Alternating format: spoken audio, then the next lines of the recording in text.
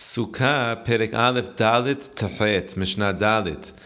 If he spread grapevines, gourd vines, or ivy across his sukkah, and these vines are still attached to the ground, and then he put kosher schach on top of them, the sukkah is pesulah, because bottom line, you're also sitting under mehubar schach as well.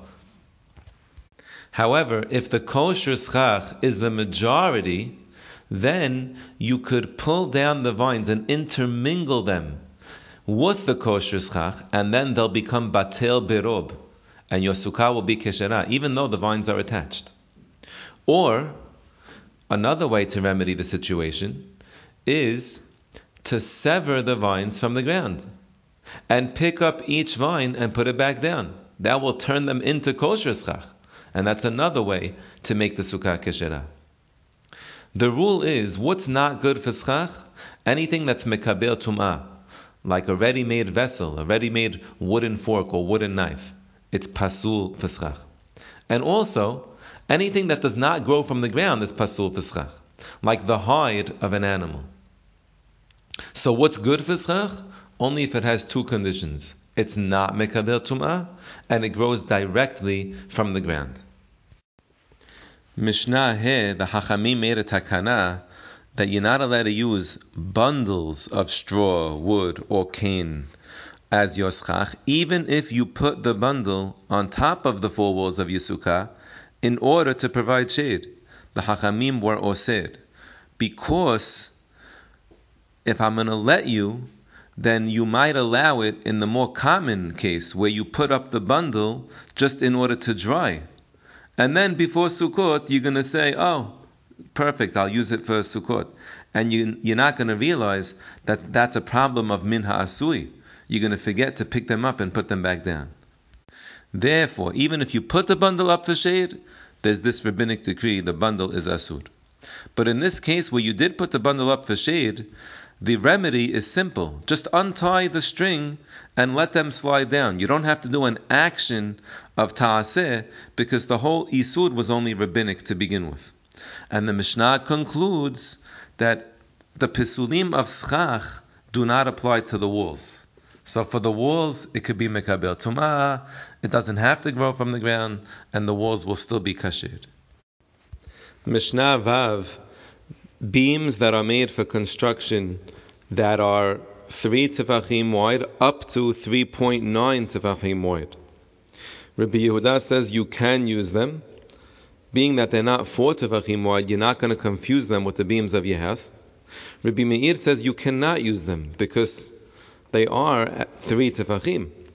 Halakha is like Rabbi Yehuda. If there is a beam that is 4 tefachim wide going down your sukkah, as long as it's on the side of your sukkah, we could look at it as an extension of the wall. So the rest of your sukkah will be kesherah, but do not sleep under that 4 tefachim wide beam. Mishnah Zayin, a ceiling that you didn't pour plaster over the wooden beams yet, and you want to sit under those wooden beams to use as your sukkah. Right now, sitting under them is asur midoraita, because they were placed in order to be part of an all-year living house. But what you want to do is, you want to move each beam, and have in mind that it's just for Sukkot. That will get rid of the isur deoraita, but will it get rid of the gezerah that you might confuse these beams with beams that you only put for construction, and then you didn't move them for Sukkot? Bet Shammai holds that there's a gezerah on these beams, even though they're only between 3 and 3.9, and moving them will not help. So your only recourse is to take out every other one and fill it with kosher schach. But Bet Hillel says moving them does help, even to get rid of the rabbinic decree, and then just sit under them.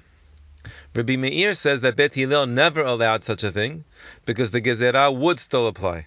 But halakha is like Rabbi Yehuda, that Bet Hillel does allow. Mishnah Het, if he covered his sukkah with skewers or the side posts of a bed, which are considered schach pasul, if the space between the skewers is a drop more than the size of the skewer, then he could fill that space with kosher schach, and his sukkah will be kesherah. Just a side question: how come in an earlier Mishnah, when we had vines that were mechubad, it wasn't enough that they were the minority? You had to intertwine them with the kosher schach to make them not recognizable independently. But here, no such requirement of intertwining is necessary. So that's something we have to analyze. The Mishnah concludes, digging out a hole in a pile of hay is pasul for your sukkah, because you never did an action of placing schach.